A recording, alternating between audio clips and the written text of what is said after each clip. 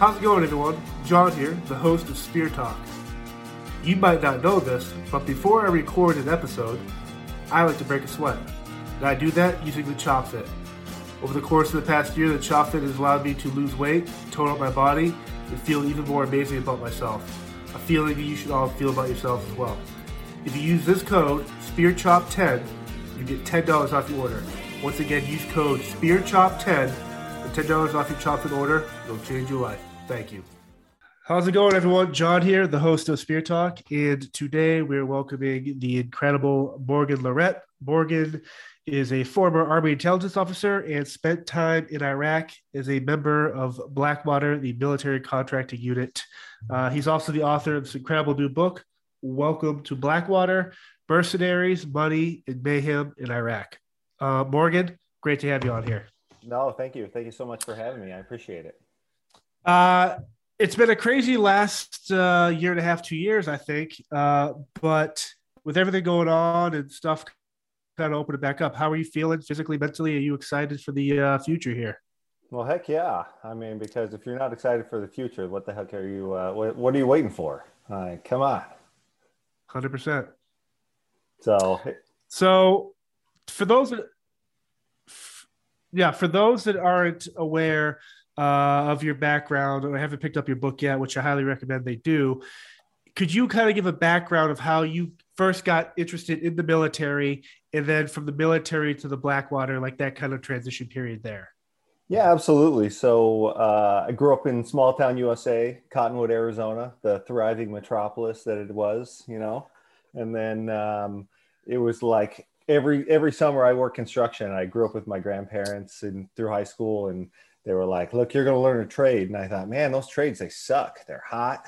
You're always outside. It's not really that amazing. So when I graduated from high school, it was really like, what are you going to do with your life? Didn't have any money to pay for college. So I decided that I was just going to join the military.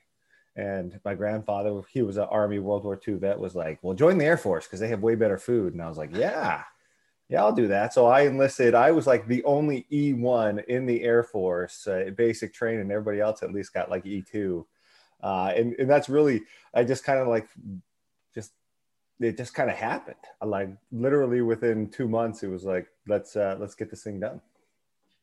One of the interesting things in your book is your humor is very, it's dark at some points. It's very sarcastic. It's witty. Someone could even consider brash, but it's refreshing. It's real. It's authentic. Is that something, the humor you always had growing up? Or is that something as you've dealt with the horrors of war and your service in Iraq and then the transition to Blackwater and the stuff you guys saw, did the humor act almost as a form of medication for you to kind of deal with some of the evil, really terrible things you've had to deal with? Yeah, I mean, I think I was always kind of sick in the head a little bit. So I don't want to blame that on Iraq or the military. My grandfather used to tell me a story where I was like literally digging a ditch when I was in preschool, and some ambulance drove by with its lights and sirens on. And he said, I peeked my head up over the ditch and said, well, somebody died. So like, I think I've always been a little bit off. And then as you like progress, dark humor is really a great coping mechanism as you start going through these things. Yes. That you're just not really, I don't think that the human body is prepared for. The psyche is not prepared for these things. So how do you cope? You can either sit there and you can mope around and act like a little bitch, or you can just, make a few jokes about it and then drive on and go see a therapist later or something. I'm not sure. Yeah. And I have the same type of humor. I think I gravitate. I used to be in the Secret Service and law enforcement. So I get that idea of brotherhood, sisterhood with your family. You guys in the locker room could do your thing. Sports teams, you wrestled. So you get that whole, I find humor necessary, even in the worst days. Like I find that even in the days where I kind of feel mentally and physically out of it, I need to laugh. And when I laugh or think about something stupid or say an offhand comment that probably I couldn't even repeat out of my own mouth, I'm kind of like, man, I feel better now. And so it is really cool that your humor, as it intertwines to your story, really, really sets the mood, because you talk about do some crazy stuff in here. Yeah, I mean, nothing makes you feel a little bit better about where you're at, like a dick joke, and that's just all there is to it. Sometimes you just got to go through and make a dick joke. I tell people like Blackwater was almost like prison rules, right? Like you show up, and the first person that talks to you is talking to you because they don't have any friends, and you don't want to hang out with that guy, right? That's like prison. So what you got to do is you got to go into the yard, you got to find the biggest dude in the jail, and you just got to suck his dick. So. No, it really is just one of those things. Like it's easier to laugh about stuff, and it is cathartic. Like there's something about laughing where you go, okay, well, the world isn't really crumbling around me. Let me move forward because you don't really have a whole lot of a choice anyway. As you do your time in 2004, 2005, and then you go get your degree, in that time period there, was this something where you're kind of, once you get the degree and then you're like, you still miss the idea of service or the combat? Like, how did you kind of decide to get the degree and be like, you know what, I'm going to go back in 2009, 2010? Yeah, well, really, if you look at it pragmatically, I wish I had this like big thought process and I had mapped out my life. But at the end of the day, like Blackwater fell in my lap. Once I got done with Blackwater, it was 2006. The housing bust was getting ready to just absolutely decimate the economy. I was going to college for something really, really important called criminal justice. And, you know, what you can do with that is you can go become a cop. And I was like, I don't want to become a cop. And I had flown in enough helicopters that I went into the Army ROTC and was like, you guys own the helicopters. Like, I think that'd be a cool job. And they were like, okay, sign on the dotted line. I mean, they were taking any mouth breather, myself included, in the ROTC at that point.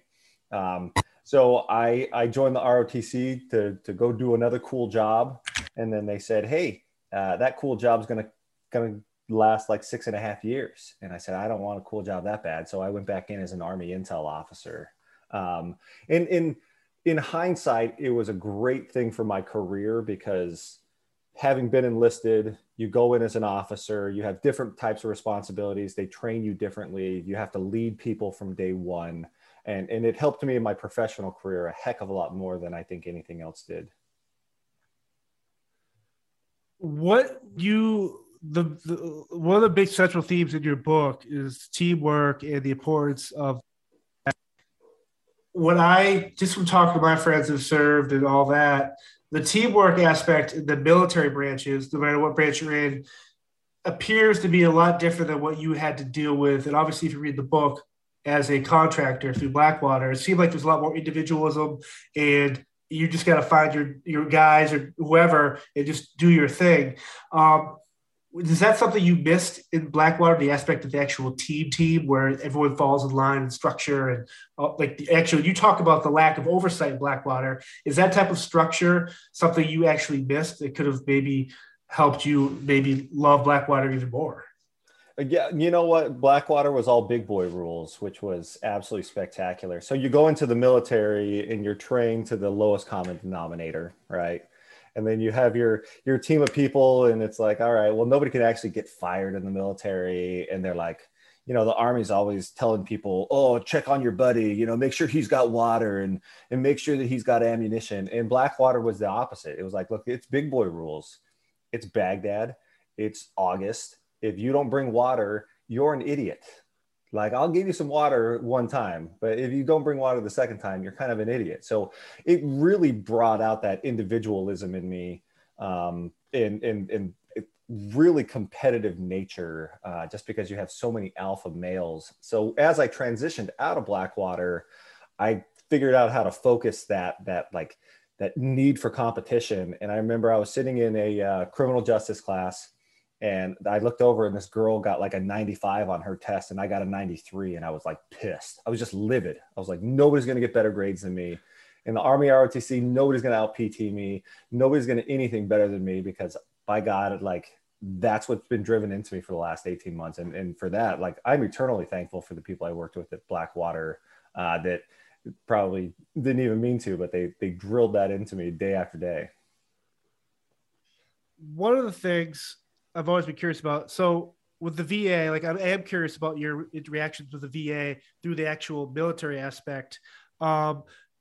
maybe it's a kind of a two-part question. Your feelings towards the VA, how they helped you specifically, and what could be done. Does some of the stuff and some of the stories I hear from people at the VA, they don't like it. They just give you medication. They don't really help you or assist you to kind of transition in civilian life with that. Is when you get hurt or something that happens with Blackwater, how do you go to the VA? Are you able to still go to the VA and be like, hey, I have PTSD, which obviously you could, but could they be like, well, you got this when you went back in Blackwater? Like, where do you draw the line between those guys that, like yourself, that do the military aspect and then you do Blackwater? Is there like insurance, something different for them? Or since you guys have already served, you still fall under the VA type of stuff like that? So you do still fall under the VA, and it's a really fuzzy gray line because there is no support system for private security contractors. There's just none. And I think that's more difficult because at least as sucky as the VA is and as big a pain in the ass it is to go down there, at least you had something to fall back on. For the contractors that were not prior service, hadn't served overseas, they don't have anything to fall back on. And it's exceptionally difficult because you can't like go be around people that kind of understand you at the VA. As opposed to if you're a contractor, it's like, oh, hey, I can go talk to somebody that understands me. My buddy Morgan, he's out in Arizona. Like you can't just like pop in on somebody's door and say, oh, remember that crap we did as contractors. So it's a chasm that you fall into when you're a security contractor. But thankfully, most security contractors were prior service, were already deployed, had already done some of that stuff. So it's kind of a chicken or the egg, right? Did it happen before? Did it happen after? Did it happen because of all of it? Who knows? And the VA has been very good, especially with like benefits, education benefits, medical stuff. So it's hard to navigate, and the best way to navigate it is go in and shut your mouth and don't tell them how you were a contractor. Right. One of the things that's very interesting to me is the idea that, again, you do touch upon this, where people that are in the military or transitioning out, they don't know what they're going to do. And maybe they are really good at combat. They like this rush of not only the service, but you are there to serve a purpose, and that is to whatever that purpose is. But do you feel there's enough programs out there or assistance for veterans that maybe they don't want to go back, but they're scared that they can't get a job? And you touch home that there are people back in the early 2000s where civilian people didn't really want these military guys and girls. They weren't hiring them. And that was obviously I get why there's a big push for it. This should be, because leadership, you can't teach that in a book. And do you think there's enough programs out there right now where, hey, you might have combat, but are you going there for the right reasons? Are you going there to keep training and keep all this? Or are you going there because you're afraid you can't get a job or get taken care of in the civilian world? Yeah, it's natural for prior service people to fall back on what they're comfortable with, right? So you go straight from high school, straight to college, and then you get out, and a lot of them will say, well, I'm going to join the National Guard and I'm going to join the reserves or something. So I can kind of have one foot in the door, one foot out of the door, and that's fine. But there are thousands of programs out there. And this is kind of the problem, is that there's probably a program out there to help you or any veteran, and you have to actually find it. And a lot of GIs just get frustrated. It's like dealing with the VA. By the time you go through the whole process, like it takes time, it's frustrating. You're going to be pissed off, but there's great programs. There's a program called American Corporate Partners where they'll get you a mentor in corporate America. There's Team Red, White, and Blue. There's The Mission Continues. I mean, there's so many nonprofits that can help you. And this is what I tell people is if you're a veteran, ask for help. Like, you have to ask. I know that it's been, nailed into you. Just go figure it out. Fido, right? Fuck it, drive on. No, ask. Right. It's not a big deal.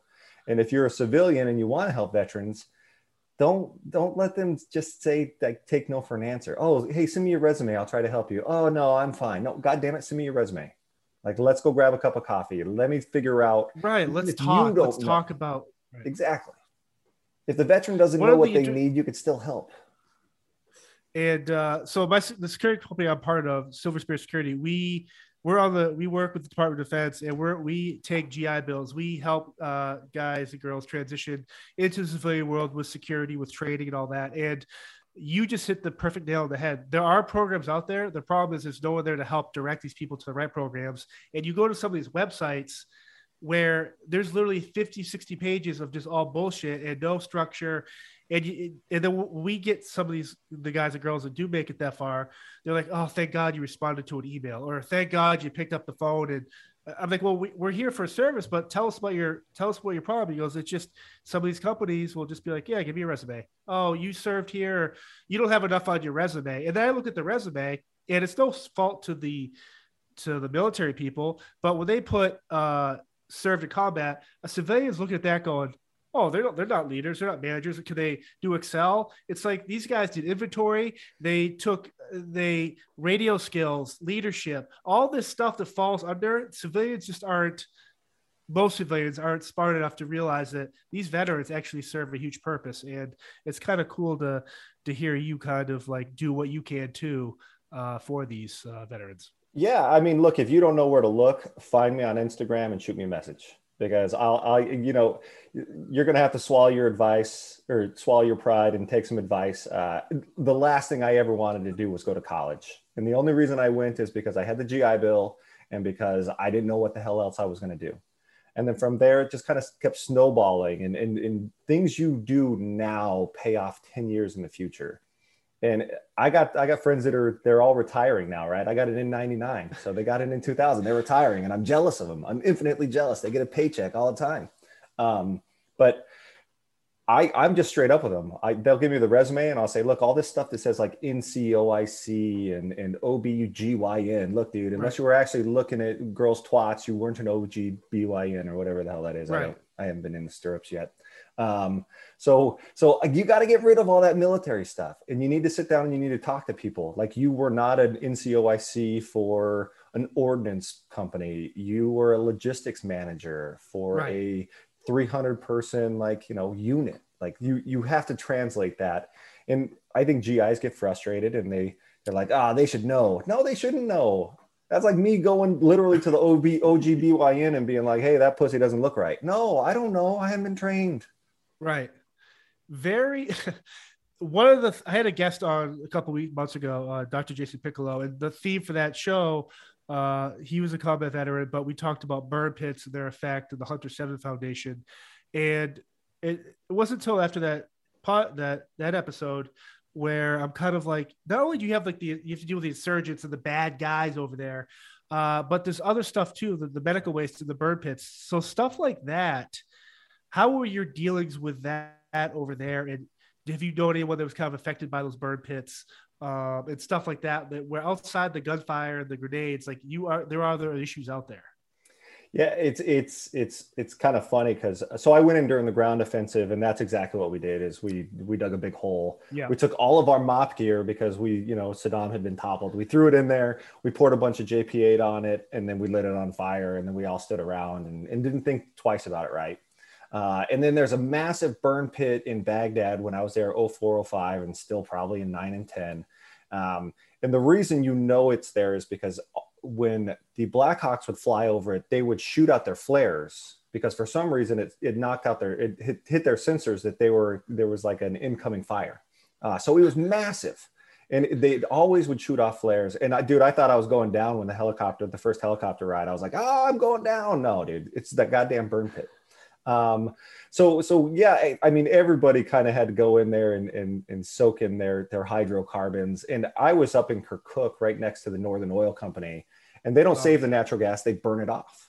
So you're literally just sitting there like choking down all these nasty fumes from the oil company. Luckily for me, it doesn't seem like it's affected me, but you never know if it's going to affect you in 1 year, 20 years, 5 years. It's so I'm glad that the burn pit stuff is actually getting focus put on it. John Stewart started focusing on it, which is awesome because there are a ton of environmental hazards over there. And even you're sitting there with all your spent ammunition and your lead and stuff like that. Yep. That's probably not that great for you. Well, even the medical supplies and the uniforms, like all this stuff, where it's like even the human waste, like it just kind of blew my mind that not only do you have to deal with what you're protecting and you're in a firefights every night, but the actual the crazy health and the environmental stuff too. Yeah, well, so and it's in the book, but I talk about how you're only supposed to shake with your right hand because your left hand's considered Yes. unclean. And that's because, and Yes. I had no idea about this, and I think most people don't, is like they pour water into their hand with like those little flower pot waterers, and they rub it up and down their butthole, right? And then like, dude, I don't care how much you wash your hands after that, you still have butt all over your hands. And those are the people that we're hiring to cook our food, to clean our stuff. I mean, in in the Iraqis, their toilets are in the ground. So they would go into the porta potty and they would stand on top of our toilet seats and just spray mud all over the back of the porta potties. And it's like, dude, like this is, I didn't even know that this existed in real life. Like I thought these were all jokes that you saw on Horror like movie. Saturday You're Night right. Live. Yeah. Jackass. Yeah, so we used to just like make bets when we'd have the Iraqis come onto the base and we'd feed them and be like, all right, well, let's see who's going to spray the back of the portage on the highest. Which one do you think it's going to be? Oh, it's that fat guy. It's the fat Iraqi. He's going to do it. One of the other interesting parts of this book, you talk about, you share pictures, you adopted a dog, but your interactions with the kids and the locals, how important was that for you guys? Uh, that to kind of build that relationship? Like, was there direction from your leadership, or where you kind of like, hey, like, how do you like that whole idea of how do you trust people there? And the people you do trust, they're actually probably are amazing people, but how do you kind of slowly build that trust with the locals who don't might not understand why you're there? I mean, the simple answer is you don't, and that's why you like the dogs and you like the kids because Right. they're innocent, right? Like they're not Right. the ones that are pissed off. I remember when I got there in '04 with Blackwater, we were driving down one of the streets and like somebody was waiting, like a little kid was waving at me, right? And I was like, oh, like they think we're here and we're doing good things. And then literally within like 3 or 4 months, we're driving down probably the same street or something similar. And this kid is going like this, like he's shooting at us. And I was like, oh man, I think the tables are turning on us. So that's when you start like adopting dogs and stuff, and you're not supposed to because the Right. dogs have fleas and vermin and all that Yes. other stuff. But at the end of the day, like there's a reason why there's service animals for veterans with PTSD, and it's because a dog doesn't give a crap if you've had a good day or a bad day. It needs love, and it's going to love you unconditionally. The cat that I adopted, Mr. Mittens, that turned out Yeah. to be a girl because I didn't pick it up and look for balls or anything. Like it's just like unconditional care that they give you and you can give them. And the kids are the same way Right. for the most part, right? Like they're happy to see you. They want to be in pictures. I got 100 pictures of kids. They're all gathered Right. around us. I picking one up. They're too innocent for this war crap, man, and that's what sucks. And they get caught in the crossfire, and they have their media tell you one thing, like our media. So I totally do understand it.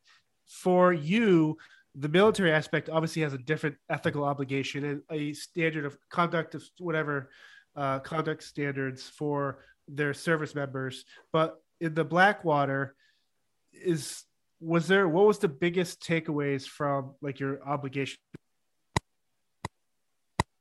change, or were you allowed to do uh, different stuff that the military couldn't do? If you get my question here. Yeah, no, absolutely. So the military is under the Geneva Convention. They also have rules of engagement, right? And with Blackwater, when I got over there in '04, it was really just a mission driven company. And the mission was, here's a diplomat. He needs to go over there, figure out how to get him over there, and don't let your convoy stop. Like, because that's when everybody gets into trouble. So we definitely did not have the same rules of engagement, and it just all depends. It's so dependent, and you look at when you're driving around with a congressman, how are you going to react when you're driving around with a congressman versus you're driving around in a convoy to go from point A to point B because you need to, I don't know, give toilets to the Iraqi police station that are going to be stolen. So the cargo matters, right? Like when you have a Right. congressman, you have the ambassador to Iraq. You're just going to act differently because that person is so freaking important, that you're not going to take nearly as many chances. You're not going to give people the benefit of the doubt. One of the interesting things, the interaction you have with those, now referring to yourself back when you're in Blackwater, your interaction with armed service members and other military contractor companies, and other entities, whether it's Department of State or anyone that works in these embassies, how I imagine that ego plays a huge role in people kind of puffing their chest and, hey, this is, we're doing this, we're doing that. But could you kind of touch upon that type of dynamic there in terms of the working relationship and structure, when it comes to all these different entities kind of working in the same area? Yeah, it was a quagmire, and I'm sure it still is. So as a junior enlisted guy during the ground offensive, it was literally like, here's your M16, there's your runway, go stare at it for a long time, right? So there was no, you couldn't look behind the curtain to see the politics behind it. When you work for Blackwater, you're sitting there in these different meetings, and the Iraqis are trying to get the Americans to say, oh yes, we screwed up coming in invading, so that they could use that as a talking point to be able to say, no, we should have more Kurds in the government than Sunnis, than Shias, you name it. So it really kind of peeled back that layer of the politics of war for me. And the hardest part is that everybody wants to take credit for winning the war, and nobody wants to take credit for, like, you know, the abysmal failure that it ultimately became. So you have all these different agencies trying to fight a war from the comfort of their palace with contractors that don't have the same rules of engagement, that don't have the same military support, with military members, and they all want to have their peace, and they don't communicate very well. So I was talking to somebody the other day, and it was like, they're like, well, you could just call in Big Army if something happened. No, you couldn't. They didn't know where we were. They had no idea where we were. We didn't even have a line of communication from our vehicles to Big Army. We had to call our people and say, hey, can you call Big Army? Like, the poop really just hit the fan. Hopefully they'll Now, bail us out. do you think that is part of the reason why Blackwater ultimately lost its luster, because that structure wasn't there? Like, you would think going to a mission that you'd want every entity here, where it's like, hey, God forbid, here's the chain of command for this issue here. If you have this issue, why not make it where everyone can be successful? It seems like you said, everyone got like this thing to, we're going to win the war, not the other guys, but we'll use them. If it just seems super, like, why not help each other out? So there's two things. And the biggest one is you have to go back to the technology of 2004. Yeah, right? true. Like, yeah. They gave us little handheld Garmin GPSs that didn't have maps on them and said, drive around Baghdad. And then hopefully that'll help us map all the different roads. Like, there was no Google Earth. There was no iPhone. Like your Google Earth. Yeah. Yeah. Like there was none of that stuff. Right. So having that communication was difficult. There was no Blue Force tracker. And what those do is essentially it says, hey, this guy's in your AO. They have, please don't shoot at them. This guy's over here on this road. We didn't have any of that. So it was just like, drive around. If you see Suburbans, please don't shoot at us. If we see Humvees, we'll try not to shoot at you. There was a lot of blue on blue interactions, I'll call them, that really pissed off the military members, because you're operating in what they think is their owned environment, their actual, like, this is mine. What are you doing in it? And it's like, dude, I'm just doing the job that the Department of State is doing. Like, so technology was one thing. And the other thing is that there's so much ego in wanting to say, oh, I'm building up this part, or I'm doing this part. And like, you could almost see the DOD and the Department of State, like, kind of arguing back and forth. Like, this is a diplomatic mission. No, this is still a war zone. And it's like, well, it's both. And we suck at both of them. So let's just chill, One of our followers, Kim, she was a service member, and her question was basically, you kind of answered it, but when it comes to the military contractor and the enlisted, whoever they're actual military guys or girls, was there ever, like, the competition and was there any type of jealousy, in a sense where I could see where guys that just got in the military, they're stationed there, would see you guys at the palaces or the hotels, or, oh, they got hot showers, they got a roof on their head, we're in a bunker or an old cave, and that type of stuff there. how do you deal with that yourself? Because you've obviously did the military aspect. Here you are at Blackwater, so you understand both sides of it. But there must be people that went one or the other, never did the other one, and it was kind of like, man, I Yeah. don't. These guys are assholes. Like, how do you deal with that? Yeah, no, and we were the guys at the pool chugging beers and being Right, super loud, right? Like if I was a military guy, I'd be like, who are those assholes, right? Um, right. and and Shut there the was, fuck up. Right, yeah, exactly. Like you guys are walking around with a Bud Light, not a Bud Light, but like a Corona in one hand, and you got your pistol strapped on you. Like what the hell is right, going on here? So totally understand both sides of it. And at the end of the day, it was like, look, I left that life to have this life, and this life is better. And you know what? I don't really care if you like it or not. And that was my mentality at Blackwater. And then I went back to Iraq in '09 and 10, and you're seeing these contractors, and I was like, God dang, I remember doing that. And yes, I hate them for it. I just do. Like I hate the fact that like you guys are rolling around with a lot more autonomy than I am. I hate the fact that you guys can kind of do what you want, and you guys have better living quarters and internet and all of your choose. Like, yeah, I dislike that. I hate the fact that you're in my AO wrecking stuff while I'm trying to, grab intelligence. So there's jealousy, but I think most of us realized we were just kind of doing the same thing. We were just at different levels of what we were right. doing. And it's the same kind of thing that you see in the special operations community versus like your leg unit, right? Like, yeah, hey, I'm in the Rangers. Well, that's cooler than being infantry. Well, I'm in special forces, and that's cooler than being a Ranger. And everybody's like, my dick's the biggest. And Right. for us, we were like, our dick is definitely the biggest. It is a big juicy beast, right? Yeah. Yeah. The just super crazy, and you actually share pictures of the palaces, and obviously you've been privy and seen stuff. I'm sure there's a lot of pictures you can't share, but when you look back now, is it kind of mind blowing that you were not only part of history but a part inside and some of these palaces where actual horrors happened and terrible things? But like I remember growing up and watching like the Gulf War on TV every night, and Tom Brokaw and all these guys. That's when I really started falling into the media of just, man, this is crazy, the sensationalism of war. But you've got to be in these palaces and see these places and slept in some of these places where actual world leaders, all this stuff happened. Do you ever kind of step back and be kind of like, man, it's kind of cool? I mean, totally dangerous and not for everyone, but I did this. Yeah, no, everybody thinks that they have a normal existence, right? Like I grew up in small town USA, and then I joined the Air Force, and then just by luck I was in the ground offensive, and that's our base is where they brought in people to rescue Jessica Lynch, right? So and I didn't have any idea about that because it's not like we had TVs during the ground offensive. And then I go work for Blackwater, and it's like, oh, I was part of the people that protected the guys that collected evidence against Saddam Hussein and Chemical Ali for the Anfal campaign up in northern Iraq.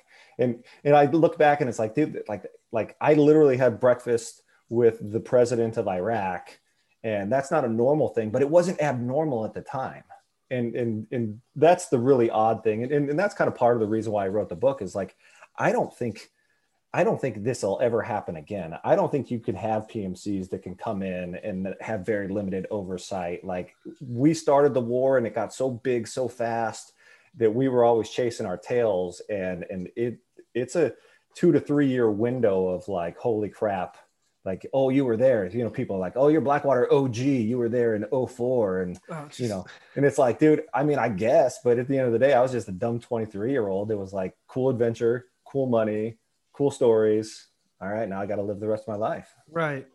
So say you're in a bar, you're whatever, you're a restaurant, you're doing a book signing, and a kid that's 22, 23 comes up to you, man, I really want to be a military contractor, Blackwater, whatever it is. What are you telling that person? Are you giving them the full honesty? Obviously, they're reading the book. They know what the book's about. But for someone that maybe is chasing that money, which has obviously changed, but that thinks they want this life, how much truth are you giving them when they Oh, ask you these questions? I look, you better be ready to eat some humble pie, because the first thing I'm going to tell you is you don't. Um, Right. and there's so many contractors that did great with themselves afterwards, and then there's just as many that, had IRS debt, and you lose a wife, you lose your family over it. It's a hard life, and what I tell people is, if you want to be a PMC, go get your engineering degree, because you can become an engineer and I can train you to become a PMC, but I can't become an engineer. And that gives you a little bit of latitude, right? Because there's Right. nothing worse than coming home like I did in early '06 and saying, oh shit, I don't know what I'm going to do with my life. I guess I better get a criminal justice degree, right? Like always have a backup plan.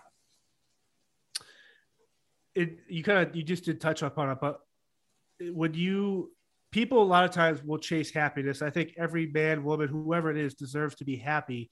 But when it comes to money, and when you first started, I mean, you guys were clearing 200K a year, and something that's just what we know. And the aspect of chasing money to maybe buy happiness, when that rug gets pulled out of you, like you said, you better have a backup plan, because you're going to be scrambling, and you can't do what you're doing here at the local place you're working back home in the United States. And so it is very, very fascinating that you were able to kind of do the military, Blackwater, get your degree, do your stuff there, but you actually had a solid game plan in place. Is that something that you weren't necessarily chasing the money, but you did what you wanted to do, but you knew this wasn't going to last forever? Yeah, I knew subconsciously, I knew it wasn't going to last forever anyway. And then what really drove it home for me was, and I mentioned it in the book, there was a guy in Kirkuk, and he was 20-year retired special forces dude, and been married for 20 plus years. And he's like, yeah, I'm getting divorced. And I was like, huh? And he's like, well, she's going to take half my pension anyway, so I'm just going to keep staying over here. And I was like, you're throwing away a lifelong, and I don't know the background of it, right? Maybe they weren't happy for a long time, but at the end of the day, like, it sounded like you're throwing away 20 something years of this relationship for the cash. And look, the cash is never going to make you that happy. And I'm not one of those guys that's like, oh, money doesn't buy happiness. It goddamn does. It buys convenience. Like, somebody can mow your lawn so you don't have to. Totally get the money aspect of it. Right. But you have to have a plan and a goal. So when people say I am going to go PMC, I say, use it to get something. Maybe I'm going to pay off my house. Maybe I'm going to pay for college. Maybe stay over there for 8 months, because I was going to do a 6-month contract, and then, maybe I'd go back. And then the next thing I know, I did a 3-month contract, and maybe I'll go back. And then I did another 6 months, and maybe I'll go. Like if you don't have a plan in place, you're just going to get into that cycle. And it's honestly like no responsibilities, right? All you have to do is wake up, eat food, go work out, go do a couple of runs, rinse and repeat. The combat mullet, right? Party in the back, and yeah, business in the front, party in the back, right? And there's something intoxicating. I think that's why people live in New York City, is because then go get wasted and the train will take them home. Like, it's great. Yep. So there's not a lot of books out there like yours about Blackwater. This is honest and important is what you put out here, because it paints a really great picture of it for those that just want to jump in and learn kind of what this lifestyle is in the now. But when it came time to put the book together, was there any fear on your end that, like, well, what's the process where obviously you can't mention specific locations per se, but like for people that want to write books like this, like, or people that read books like this, what kind of do they need to know when it's kind of like, hey, what's the process for you to put this book out before it gets published in terms of safety? Obviously, you do a great thing where you block out people's eyes and faces for privacy, but anything like that goes into a book like this? So I started off just writing stories because I thought they were funny, right? So kind of like Tucker Max's "I Hope They Serve Beer in Hell" is where I started with it, and then got with the publisher. The publisher really helped me like turn it into an actual narrative that went through and take that underlining stuff like, yeah, war leaves a bunch of scars, and ultimately it's probably not worth it. But what I consciously tried to do was keep it as bland as possible. So take the people that, first off, if you're going to mention somebody, ask for their permission. And if you're Right. not going to ask for their permission, I split characters, I combined characters, I changed locations, I changed MOSs. I tried to make it as difficult as possible for anybody to identify anybody in the book that wasn't me. Right. And I did okay with that because I had a buddy go, "Oh my God, is this me?" And I was like, "Dude, you're in this book like 17 times." And he's like, "Oh man, I didn't even notice." And then just get ready for backlash. So I thought the Blackwater guys would be like, "Dude, you got our story out. It's funny. Like you nailed what the deployment was like." And then people are like, "Oh, you call this mercenaries, and oh, you're an asshole." And you're not going to be able to appease everybody. So just get ready. So I've had, everybody, depending on your political bent, some people are like, "Oh, you guys are all war criminals," and Right. somehow I've been called a racist over it, and I'm like, oh, I don't get that part, but hey, like, good for you. Right. And then on the opposite side, it's like, you shouldn't be talking about this, silent professionals. And it's like, I wrote the book about the people on the ground, and it's not a like hero worship Blackwater book, and it's not. It's not. You bring a human aspect to something that I think a lot of people don't realize, that these are humans in these positions, living and dying and doing what they do.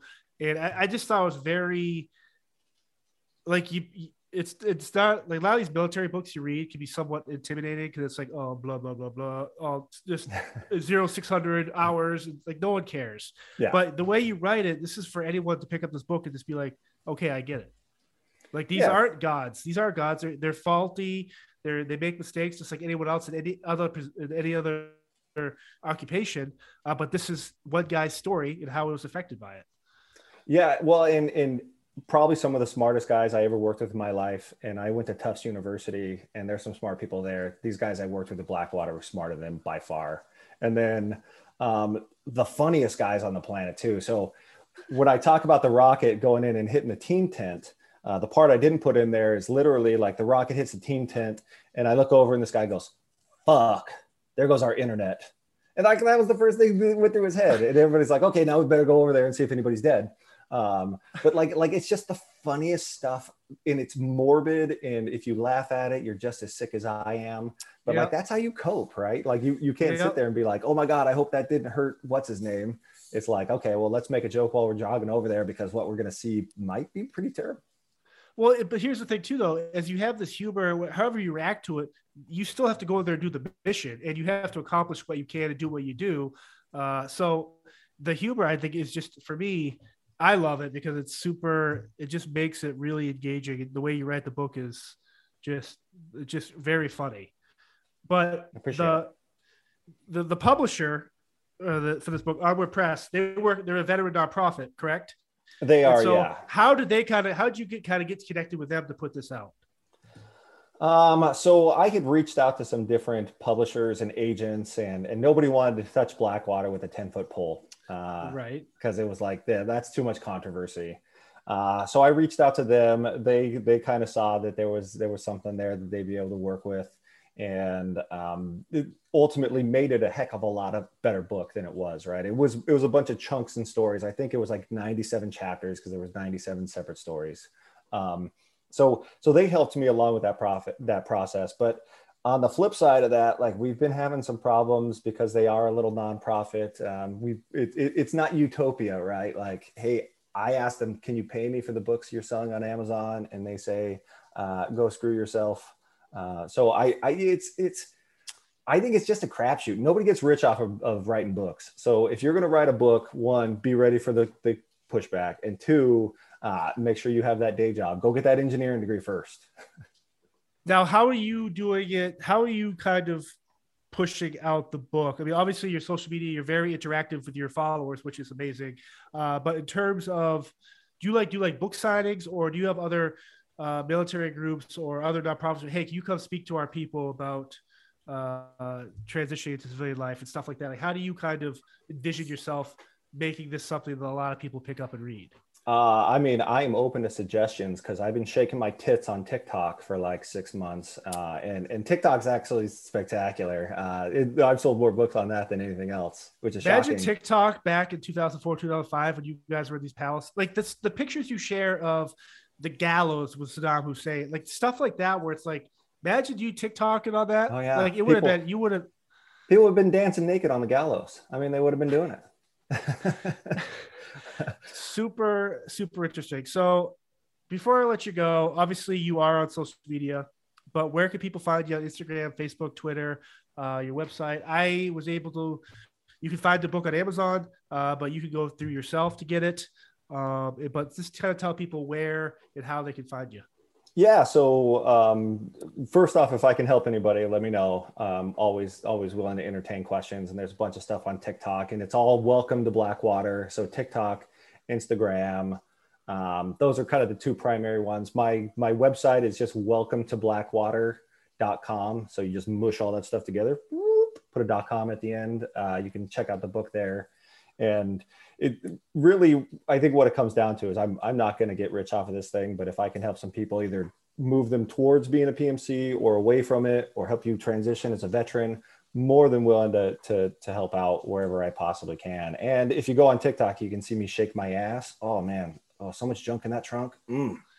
Now, and I think your honesty is what's going to sell that's that quote unquote sell the book, but because you are so honest about your good days, your bad days. I think that's what makes this book super fascinating. Actually, I just had another question though. When you watch like TV shows or movies and stuff, what do you think is the best movie out there, TV show, whatever media thing that really showcases what Blackwater really is? Or because there's not a lot of stuff out there in terms of, like, I know the Benghazi movie, 13 Hours, with the contractors and the Department of State, but there's not a lot of. Why is that? Is that what you said before earlier? Like, no one wants to touch Blackwater. No one wants to make any one of these guys look good, or like, what's the deal with that? Yeah, I think that's part of it. It's also just such a small community. And there hasn't been a lot of literature on it. And the reason I wrote the book is I got tired of hearing how I'm either a war criminal by Jeremy Skakill's book, or Eric Prince's book is like, oh my God, we were all warriors and we saved Iraq. And I wanted to really tell that human story. So if you want to watch something that I think is as accurate as it can be, it's probably Generation Kill. They had that book as well as the miniseries. Yep. That kind of shows the mundane parts, the day-to-day stuff, as well as like the holy crap. But there really isn't anything out there yet. And I would love to be able to explore that more, because it's just such an interesting part of history, and it's going to get lost if somebody doesn't do something with it. Well, you could definitely do it where it's almost like a dark comedy, because your humor, I think, would transition really well onto a TV show, because like you do have to deal with the atrocities of war and combat. But hey, man, if you can laugh a little bit, I think that's going to save some more lives than you think. No, absolutely. So, Morgan, this is awesome. Thank you for jumping on here, and we'll be sure to do this again. Absolutely. Anytime. Thanks for having me. Awesome. Thanks, Morgan. Thank you all for checking out this week's episode. Once again, I'm John. If you liked what you heard and saw today, subscribe to our YouTube channel, find us on Instagram, Facebook, and Twitter, and check out our brand new merch store with hats, coffee mugs, t-shirts, other cool stuff coming down the pipeline. Again, thank you all for support. Be safe, and see you next week.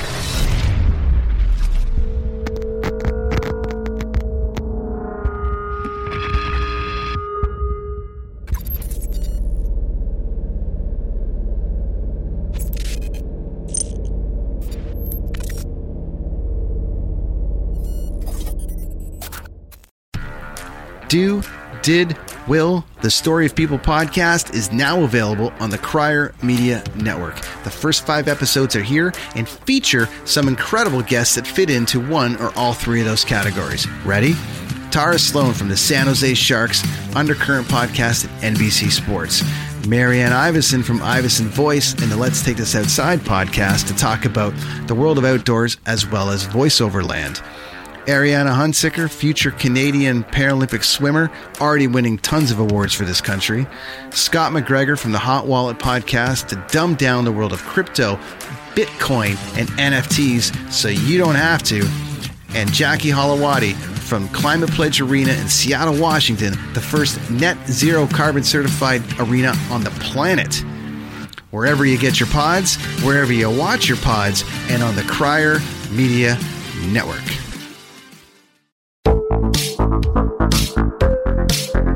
Hi, I'm Connie Thiessen, the host of Broadcast Dialogue, the podcast. We focus on Canada and the challenges facing Canadian radio and TV, as well as highlighting those moving the industry forward from podcasting and streaming to new broadcast tech. Check us out at broadcastdialogue.com or your favorite podcast app.